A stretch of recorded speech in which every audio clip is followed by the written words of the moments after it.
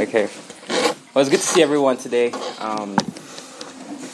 Definitely a joy to be here and a big privilege. But I'm just going to pray for us and we can start. Dear Heavenly Father, we thank you for this morning. Thank you, first of all, for waking us up this morning. Thank you even just for the gift of common grace to be able to see such a bright and beautiful day. Most importantly, we thank you for your work on the cross, saving us from our sin. And that's why we gather every Sunday, just to fellowship and enjoy and remind ourselves of what greater gifts you're giving us in Christ Jesus. Lord, as we're about to just jump right into the talk, we pray, Lord, that you speak to each and every one of us, that you challenge us, that you would encourage us, that you spur us on towards love and good deeds. Humble our hearts and speak to us this day. In Christ's name we pray. Amen. Hey, I just encourage you to do a sound check with the audience to see if everybody's hearing you. Okay, right? okay, and if sounds not, good. Okay, use the mic, right? All right. Can everyone hear me? Maybe I might have to use the mic. Sorry.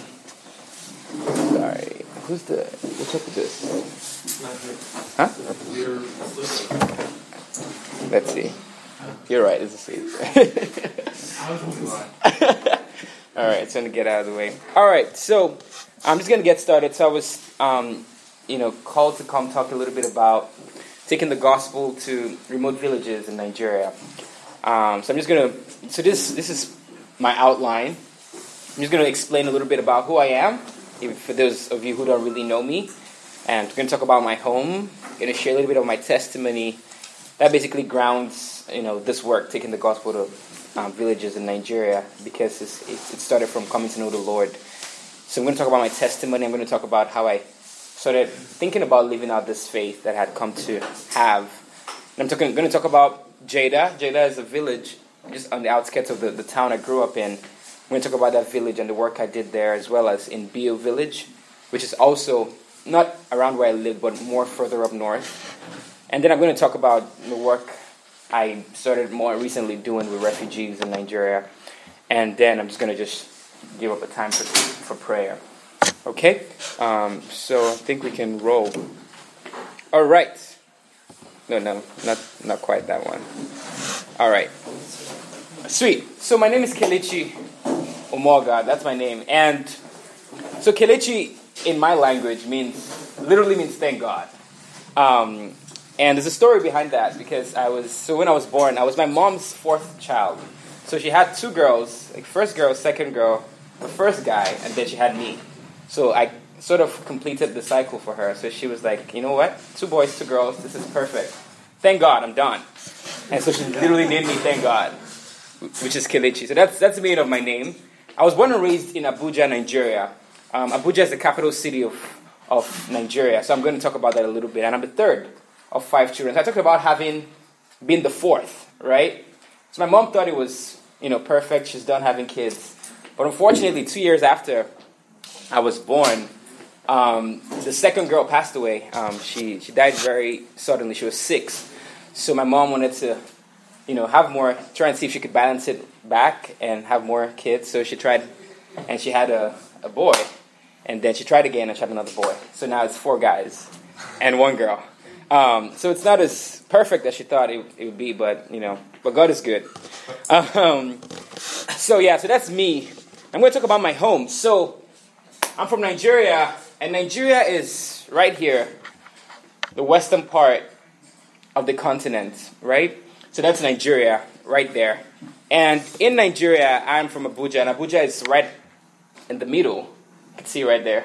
So that's my city. That's where I was born. That's where I was raised. But my parents are originally from the southern part of the country. They're from the southeastern part. They're from Abia State.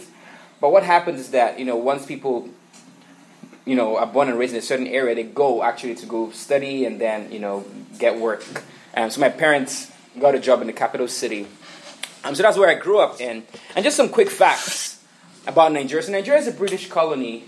And we gained our independence in 1960. The population of Nigeria is about 190 million. Some estimates say 200 million. So it's a very populous country. It's actually the most populous country in all of Africa. and the 7th in the world. The official language is English. A lot of people ask me, "Oh, you're from Nigeria. Why do you speak such good English?" I'm like, "Yeah, I was speaking English since I was 3." So yes, the official language is English. So if you go to any form of school in Nigeria, you would master English. But I speak other languages as well. And Nigeria is incredibly diverse. There are about 520 languages spoken in Nigeria alone. 520 languages. So there are a lot of places in Nigeria. Actually, most places in Nigeria, I do not understand the languages they speak. If I'm not communicating in English or like a more colloquial way of speaking, which is like, we call it pidgin, which is more like abridged, jacked up English. If I'm not speaking that or they're not speaking that to me, I probably wouldn't understand.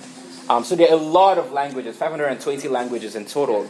But out of the 520, there are 3 major languages. There's Igbo, there's Hausa, there's Yoruba, and I'm Igbo. The northern part is where you find most of the Hausas. The Igbos are in the southeastern part, and then the Yorubas are in the southwestern part. And in 1999, May 29, which happened to be my 5th birthday, Nigeria became they adopted a democratic style of government. So they're just some quick facts just to orient you about the country. So religion in Nigeria. So Nigerians are a religious people. They are very, very religious. I'm reminded of when Paul was in Athens, and he said, he gathered and told people, like, I've been walking around and I see that you guys are a religious people.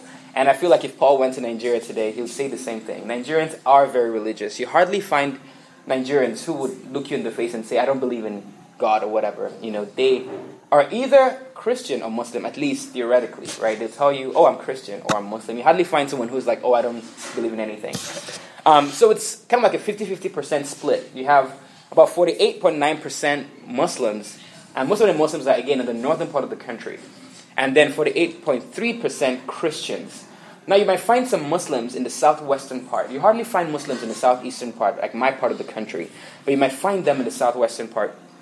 And there are 2.8% of Nigerians actually practice what we call traditional religion. So they're religious, but they're not either Christian or Muslim. They're just more traditional.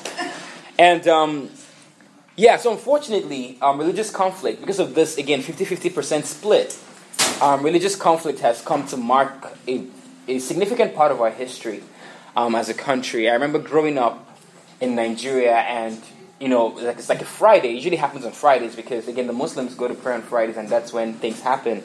And it's Friday, and like my parents come to pick me up from school like super early, and they're like, they're blowing up things, and So I grew up having that experience of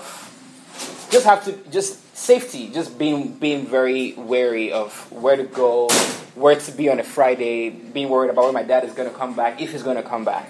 I've had friends whose parents went away and never came back because they were bombed or whatever. So that's a big part of one of the challenges we face in my city and in a lot of cities up north. And there's been an increase in the number of evangelical, or what we call Pentecostal Christians in Nigeria, people who identify as either Pentecostal or evangelical. Over the last 2 decades, starting from the 90s, there's just been an exponential rise in the number of these people. And with that has come the growth of the prosperity gospel, the prosperity theology of health and wealth. And again, it's just taking advantage of the fact that there are a lot of people who are suffering and just proclaiming to them this message of, put your faith in God and, you get all these things from Him. And that has come to mark just a big part of the narrative in Nigeria. And if you come to Nigeria, you can see for yourself that spiritual darkness is still evident in the land, as and as in a lot of other places. But yeah, so again, just talking about my hometown. So again, I'm from Abuja, and this is what Abuja looks like at night. Very beautiful. I love the city. Actually, my dad in the early 80s helped plan the city because it was a very rural settlement. But in the 80s, he and a team of other people were employed by the government to help plan. My dad is an urban planner, so he did that. So there's Abuja at night. But the interesting thing is that this is what Abuja looks like as well. So we have these two conflicting images. Again, this is just 30 minutes away from the beautiful capital city, right? 30 minutes away, this is what you see. And these are people in Jaida village. Now, this water source is where they get the drinking water from, is where they do their laundry, and is where the animals also drink water from. Again, this is Abuja, just 30 minutes away. Again, thinking about this and that. And I don't know what this reminds you of, but it personally reminds me of New Haven, right? You know, 1 minute you're in a certain location, and the next moment you're in a totally different location. Literally just probably 5 minutes apart. You don't even have to travel 30 minutes. But that's, again, a disparity that's apparent, where I'm from. I'm going to come back to that. So my testimony. So I came to know the Lord during my sophomore year at Cornell. Again, I was born and raised in Nigeria, and I moved over here for college in 2011. And it was during my sophomore year, some young man reached out to me, and just through consistent, I guess, bugging, they were like bugging me. And I was at a place where nothing really made sense, because a lot of the successful people I saw, my goal coming to America was just to get some sort of success. But I realized a lot of the successful people I found here were not as happy or as purposeful. And so I began to question a lot of things. I had a really big crisis my first semester, and I'm just asking a lot of questions regarding the purpose and meaning of life. And through that, God basically brought me to himself. So again, my sophomore year, I came to know Jesus. And I started studying the scriptures more intently. These guys encouraged me to look into the scriptures. They would read the scriptures with me. And what I saw immediately, what stood out to me, was that I saw this person called Jesus. I saw him express such a deep interest in the plight of the downtrodden, like the people who were suffering. I saw him just very, very tangibly just show love to these people, right? So that's what I noticed. And he also preached salvation. But he preached salvation, but it was not like an empty, just words, right? He preached it, and he did things, right? He fed a ton of people. He healed people. He raised people from the dead. So he was doing real, tangible things that could be measured, in addition to the salvation he was proclaiming. So I saw that there was sort of like a marriage between that gospel and action. And I began to think, because I was conflicted, because I grew up, again, in a very religious country with a lot of people professing this faith. But this tangible action, I didn't really see it, quite frankly. There was a lot of preaching. Nigerians love to pray. And you could wake up at 2 a.m. in the night, and I'm sure you'll hear someone yelling from the next building, praying to God, which is amazing, right? But oftentimes, I felt like the living out of this faith, like the next day at work, I didn't really see it, right? But again, I came to discover this Jesus who was preaching this salvation, but also doing a lot of tangible things. So for me, it was a challenge. And I saw that he didn't just do it. I saw that he said, if you're going to follow me, this faith that you profess has to be lived out. And I'm kind of like a simple person. I like thinking in terms of black and white, and that's usually not very good for me. But I realized that I could not claim to profess this faith without living it out, because that's what I just saw. I just saw that he didn't give that option. So my sophomore year, I began to start critically thinking of what to do to live this out, right? Like just saying I was a Christian, with just saying it, I looked at scripture. It just didn't quite fit. There was a dissonance. So I began to think, well, what can I do? And, what can I give? What do I have? And what can I, provide? So I began to think again back to my country. Again, I'm in America. It's like my second year in America. And I've come to adopt this worldview of living. And so, the easiest thing for me to do was I'm not really familiar with the terrain in America. Well, there's a lot I could do at home. So I thought back to that, again, to these two images of this and that. And I began to ask, again, what can I do to basically bridge this gap? So I reached out to my dad. I said my dad is an architect, and what he does in his, but he works for the government, but what he does in his free time, he goes to villages on the outskirts of my city. So he would go to different villages, he would identify needs in this village, and he would call the attention of my church. And they would meet those needs in this village. And in the process, plant a church. So that's the model they had going on. This is what I grew up seeing my dad do. But for the longest time, I resented my dad because I felt like he could be using his time for better things, right? I felt, because we didn't grow up with a lot of money. I was more lower middle income. And I went to a very rich high school with a lot of wealthy kids. And so you see my dad technically waste his time doing this. For me, it was just painful to see. Because I felt like if he worked harder, if he got more jobs, he could provide better for the family. And so that's what my dad did, just growing up, seeing him do it. But then I had come to know Jesus my sophomore year, and I began to see, wow, my dad is probably the coolest person I know. And so I reached out to him, again, thinking back to what he does. I reached out to him. I was like, hey, I'm reading the Bible, and I'm coming to understand some truths about who Jesus is and what he requires and what he calls us to do. What village are you working on right now, and how can I jump in? Basically, that's what I said. Again, this is my spring semester, sophomore year. And he's like, well, we're in this village. It's called Jaida Village. It's outside Abuja. We just started a church there, and we're providing some water for them. So at this point in time, I'm thinking I might go into medicine. I'm not sure yet. So I was like, okay, well, do they have a clinic? Again, this is me, sophomore year. And he's like, oh, no, they definitely don't. I was like, whoa, can you design a clinic for me? Can we set up a clinic there? Again, I had no idea. I've never been to this village. And he's like, yeah, I can, but who's going to pay for it? Just asking the real questions. And so I'm like, yeah, that's a good question. How about we do this? Can you talk to the village chief and see if he could even give us a land? And I'm going to see what I can do on my end in America to maybe get some money. And he's like, okay, sure. I'm going to do that.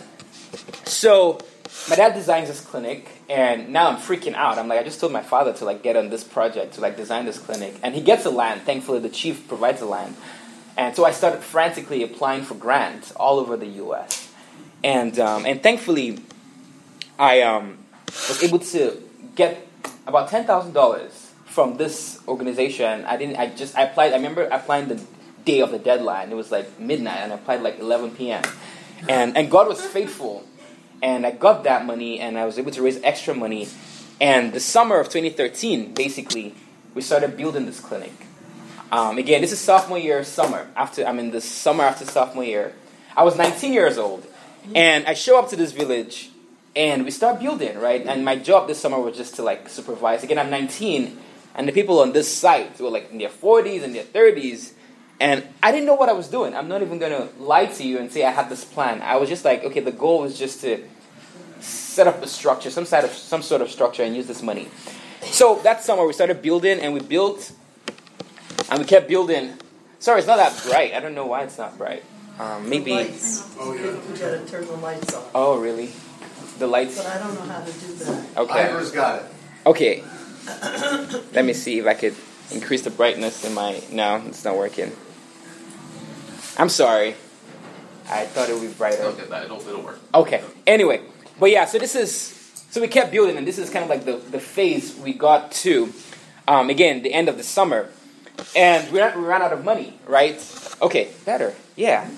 So that's kind of the progression, right? So we go from here to here to here, and again, this is the end of the summer, and we have this, right? And we run out of money, and I'm like, well, I'm gonna have to go back to school. Again, this was the end of the summer, right? So I went back to school junior year. And what would happen was, basically my time in college was spent between trying to pass my exams and raising money for this, because I didn't imagine just moving on with my life and just living my life. So I'd study and apply for grants, and I'll get grants and I'll just send back home. Basically, I'll send back home because I couldn't come as frequently. It was really expensive to come back home, and thankfully, my dad really devoted his time and his heart towards this. And we kept building, and this is what we achieved by 2014. And this is the clinic completed by 2015 November. Right, the clinic was completed by 2015 November. I graduated college 2015 May. But I stuck around for another year in the U.S. I worked with Crew. I worked as a campus intern, just hanging out with students and engaging them. So I did that for a year, and after that, I actually moved back to Nigeria, basically to run this clinic. So this is what the clinic looks like, and we officially opened 2016, September 1st. And this is like the consulting room. This is where the doctor sees the patient. And again, this is like the male, we call it the male ward, female ward. This is the delivery room. So one of the biggest needs in this village is that a lot of the women, they'll go to the bushes basically to deliver their babies. So we set this up. And this was our first baby. She was born towards the end of September, I remember. This is the first baby we had in the facility. And this is our mini pharmacy. And this is some of our doctors actually seeing patients. Now, so I designed this model where instead of waiting for the villagers to come to the clinic, because a lot of them didn't trust the system. They weren't sure they were not used to this. They weren't sure if they could afford it, so they would just not show up. And that was the problem we had. So for some months, people were not showing up. So we designed a model, instead of waiting for them to come, we'll take it to them. Right? So we recruited people from the village, and we trained them as what we call community health workers.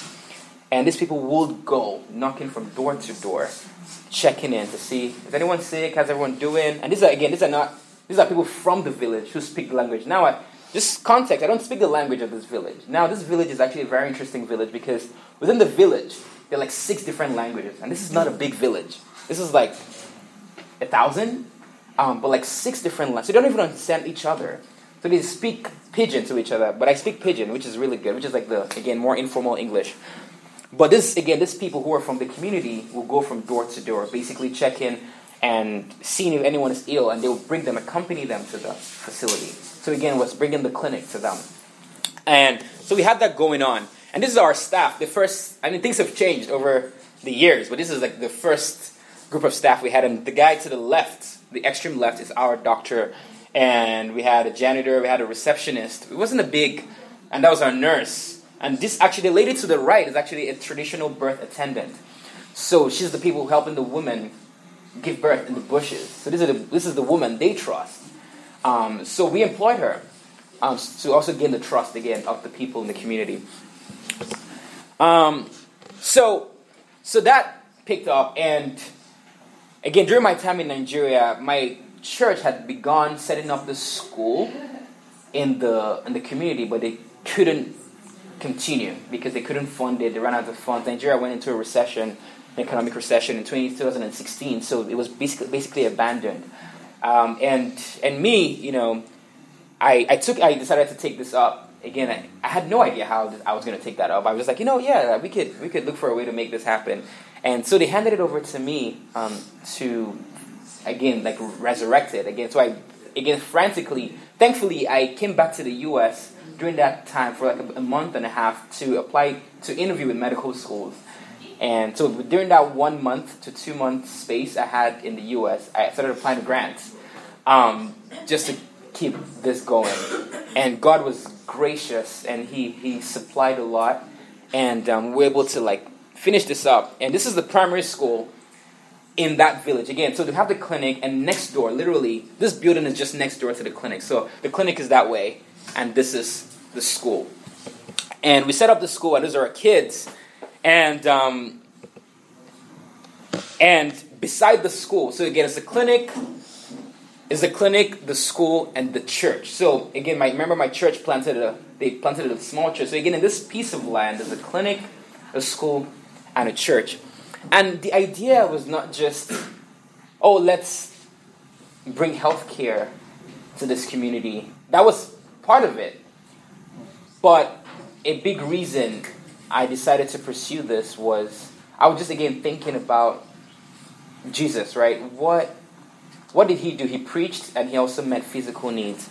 And for me, it was just if we can bring healthcare and bring education in some shape or form, we could attract, we can gain your trust. And over time, after establishing this relationship, we can begin to share this gospel with them. So in our clinic, they come, and the pastor of this church, she would pray for people who show up, who decide, who are open to prayer.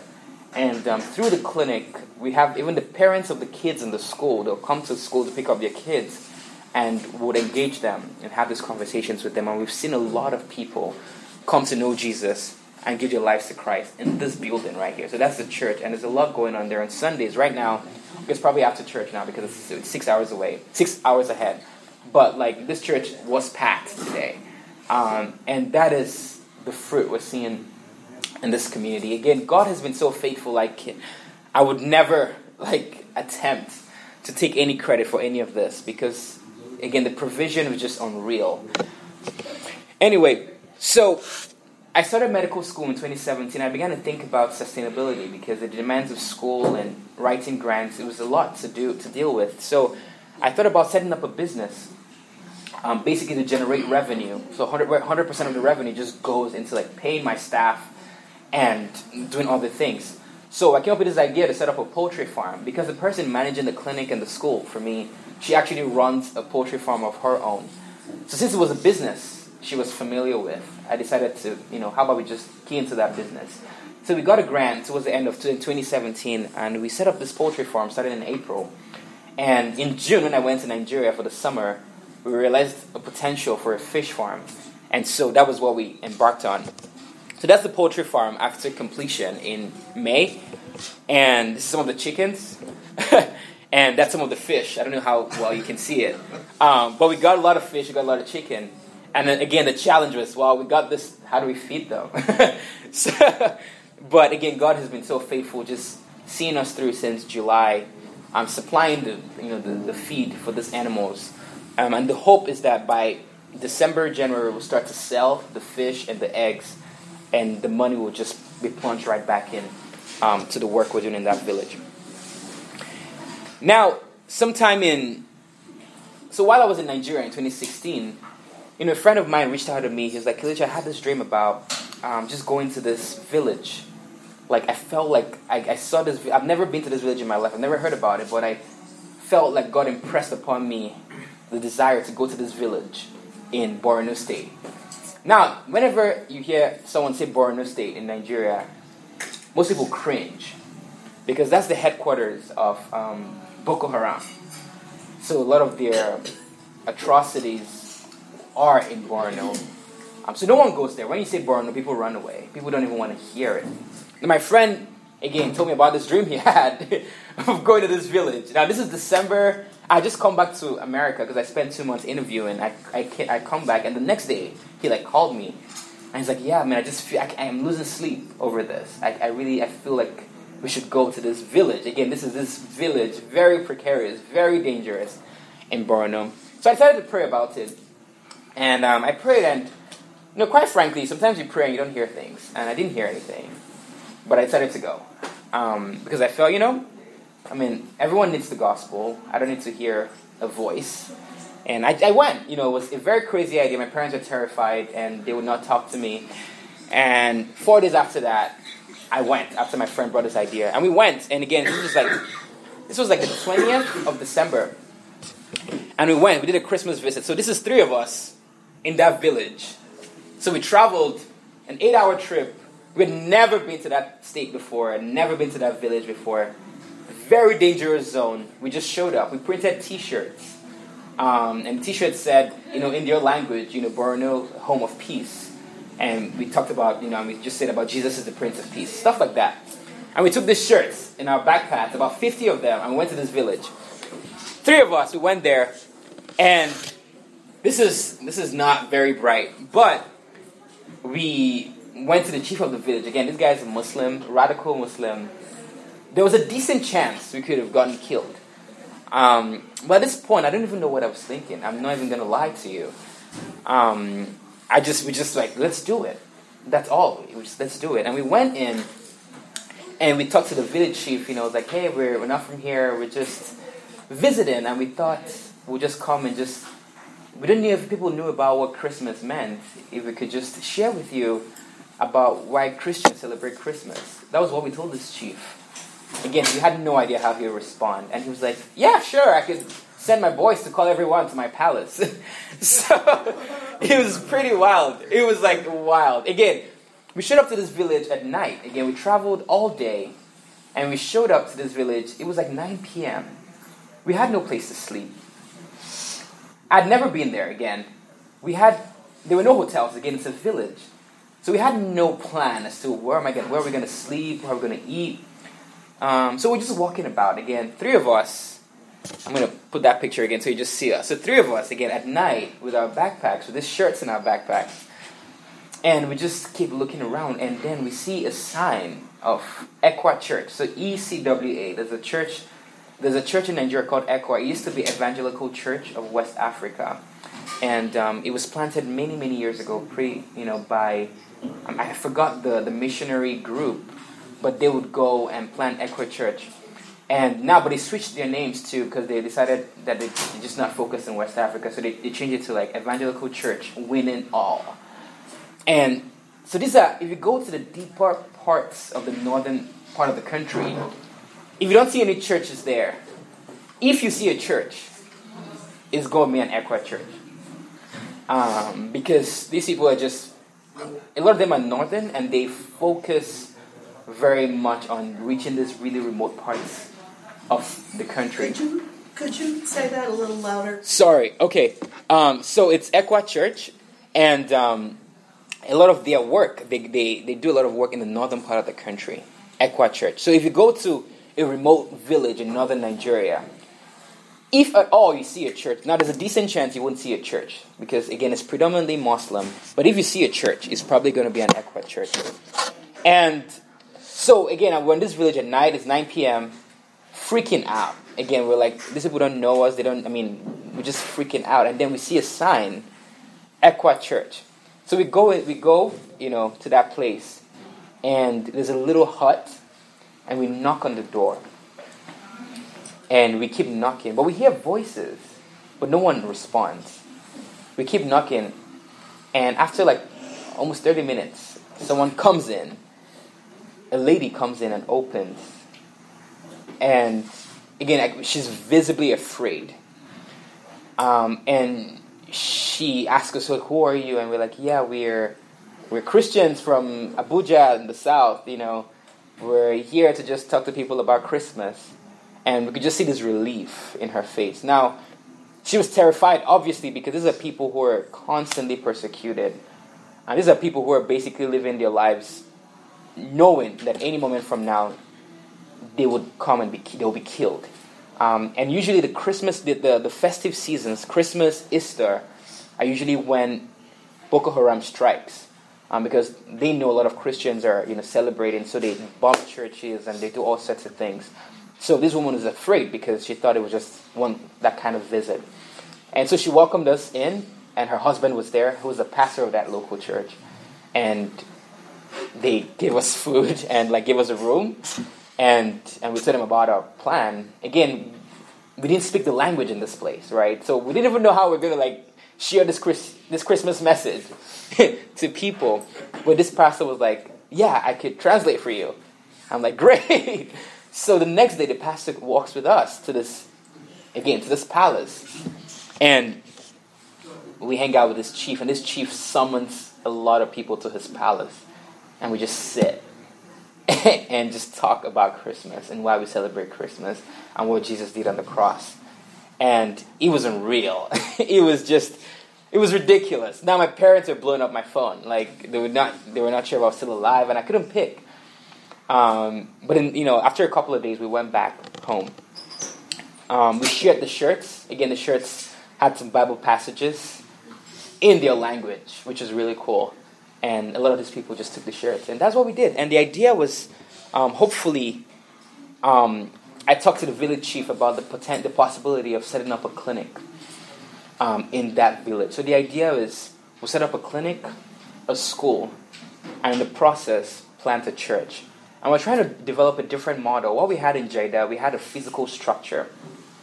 But we're trying to move away from that, because once a lot of the villagers just hear church and they see a building, they avoid it totally. So we're trying to move away from the physical building model to a more home-based model where we have people who disciple and they just disciple people in their homes. So that's the plan for this village. But hopefully that would pick up in the next year or two. I'm still trusting God to provide both the funds and the people. I'm going to be rounding up shortly. But, again, during my time, so this 1 year in Nigeria, post-college was very pivotal for me because, again, I lived there, now as a Christian, as a 22-year-old Christian, right? I left Nigeria at 17 to come here for college. And now I come to know Jesus. I was more mature. I could now see just the needs. And one of the needs I identified was this issue of internally displaced persons. So these are like internal refugees within Nigeria. So these are people displaced from the northern part of the country. Again, where like Boko Haram is pretty much decimating villages, right? In 2015 alone, we had over 3,000 people or 4,000 people killed by Boko Haram. So what the government does is that it takes these people, a lot of these people who are children and people, and they're orphaned, obviously, and displaces them and brings them, relocates them, quote unquote, to safer cities. And by relocation, I don't mean like rehabilitation. I mean literally just dumping them on a piece of land. So you can go to this IDP camps. They're called IDP camps, internally displaced person camps. And you just see hundreds of people, a lot of whom are children. These children running around naked, starving. And there's just a lot of suffering. And the funny thing is that these camps are not like on the outskirts. These camps are in the heart of the city. Like beside these camps, you could just see massive structures, like buildings, offices, but next door at these camps. It's actually kind of funny. So what I was doing when I had some time, when I wasn't in the clinic or helping out at the school in the village, I would come volunteer at these camps, teach the kids how to write and read and stuff like that. And so the time came for me to go back to start medical school. And so it was 3 of us who were doing this, and the other guy was going to England for his master's. So we were thinking about, well, how can we sustain this? So what we did, we raised some money and we sent 16 of these kids to schools in the area. And while I was in med school, I started getting reports from these schools that these kids are doing so well. So we decided, well, let's make this official. How about we just register an organization that exists to just raise money to send kids from this camp to local schools in the area.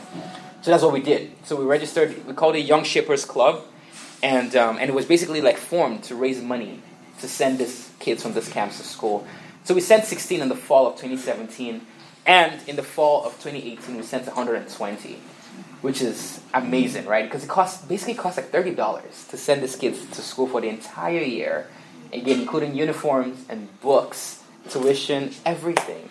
So I just reached out to my rich American friends, like, hey, I know you eat dinner for $30, you spent $30 on dinner, you want to use that to send a kid to school. And that has been, sort of like our model.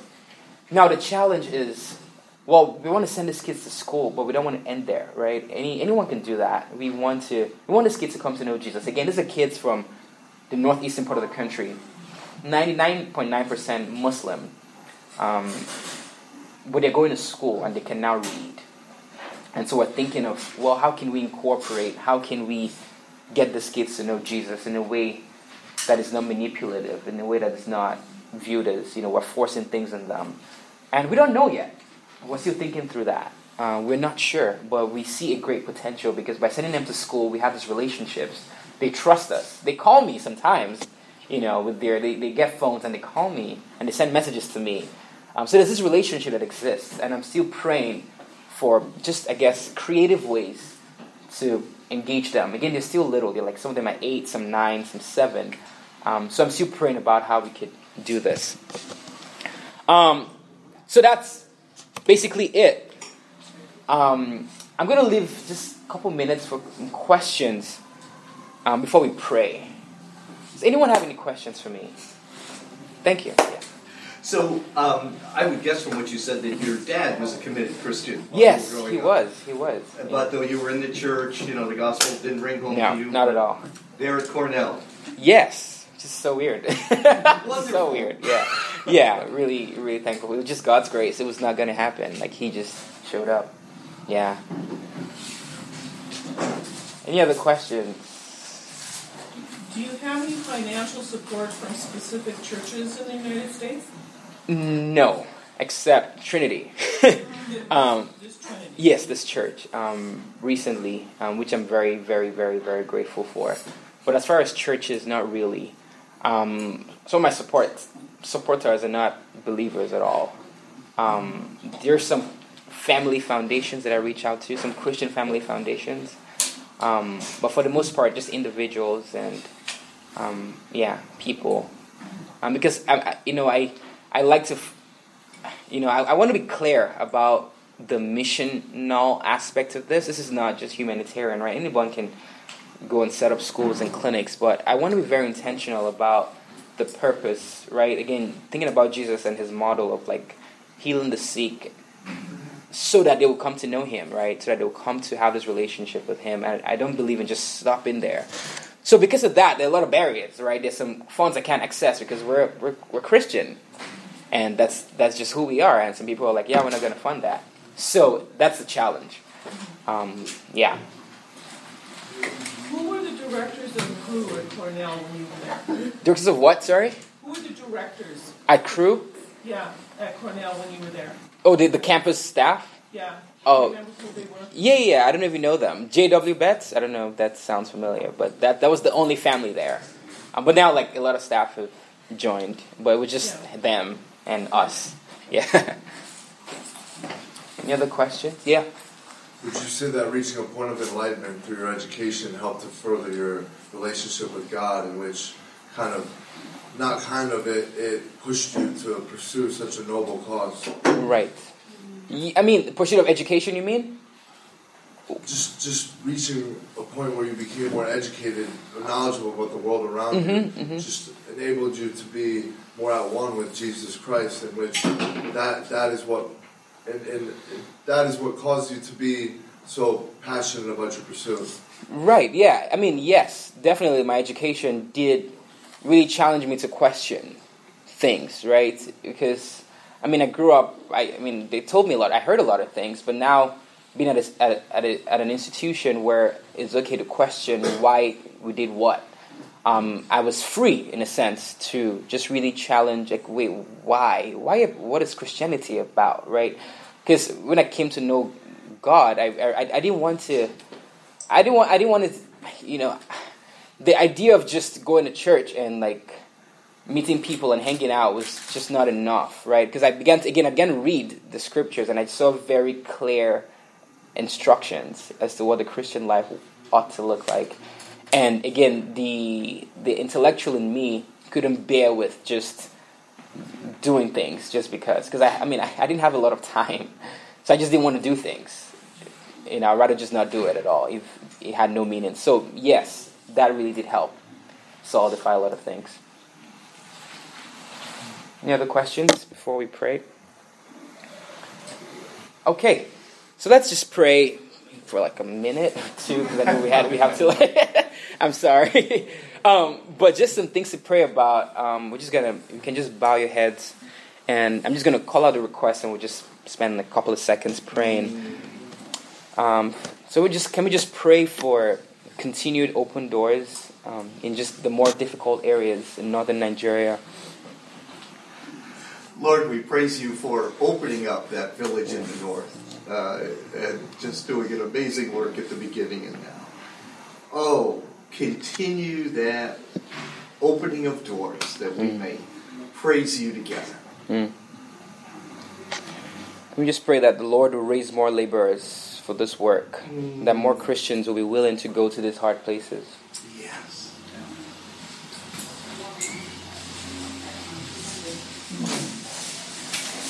Lord, thank you for putting that dream in Kelechi's friend's mind, Lord, and thank you for giving those three courage to embark on that journey. And we pray that you would raise up more people. We pray that you would strengthen the churches that are already there, the Equa churches that have been faithful in a difficult places for a long time. And we pray that you would bring more Christians from the south of Nigeria and from even other countries that would participate in different ways. In Jesus' name. Amen. Dear God, we just thank you that we could just talk about the ways in which you're moving in Nigeria. Thank you for the privilege of me just being a part of this work. We thank you, Lord, that it's just such an incredible thing that you call weak and broken people to partner with you in such majestic of a work. We pray, Lord, that you continue to provide, you continue to open doors, you continue to work in the hearts of these people, breaking down the walls and the barriers, that the truth of the gospel will just shine through, and they will be changed and transformed by it. We thank you once again for this time. We pray all this in Christ's name. Amen. Amen. Amen.